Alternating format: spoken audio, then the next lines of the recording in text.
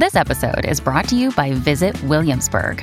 In Williamsburg, Virginia, there's never too much of a good thing. Whether you're a foodie, a golfer, a history buff, a shopaholic, an outdoor enthusiast, or a thrill seeker, you'll find what you came for here and more. So ask yourself, what is it you want? Discover Williamsburg and plan your trip at visitwilliamsburg.com.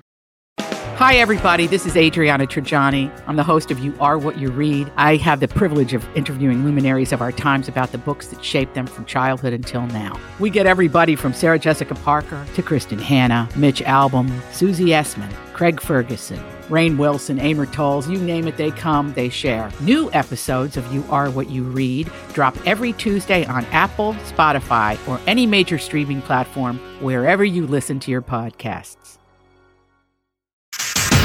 I got some new information. This is a My Talk Dirt Alert update. A quick look at what's happening in entertainment. Real juicy. On My Talk. Tell me something good. If you love the TV show Friends, you're going to love Monopoly, and even more now because this is the game for you. The Friends Monopoly version will have game pieces like Monica's chef's hat, Rachel's handbag, and Phoebe's guitar. And if you live in the UK, they've had this game since 2018. This is nothing new to them. The Central Perk Square is the equivalent of Pass and Go. The original game's jail has been turned into Ross and Rachel's relationship jail. And this is all to hold us over until Friends appears on HBO Max later this year.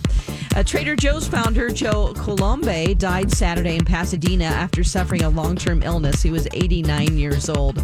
Opening the first Trader Joe's in Southern California in 1967, his ability to spot trends among shoppers allowed him to target those who were, quote, overeducated but underpaid. Trader Joe's now has 500 locations across 42 states.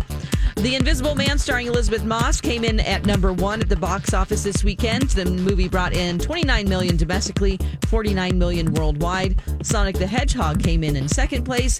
And in number 3, The Call of the Wild, starring Harrison Ford. That's the latest dirt. You can find more on our app at mytalk1071.com. You learned so much cool stuff. Dirt Alert updates at the top of every hour. Plus, get extended Dirt Alerts at 8:20, 12:20, and 5:20.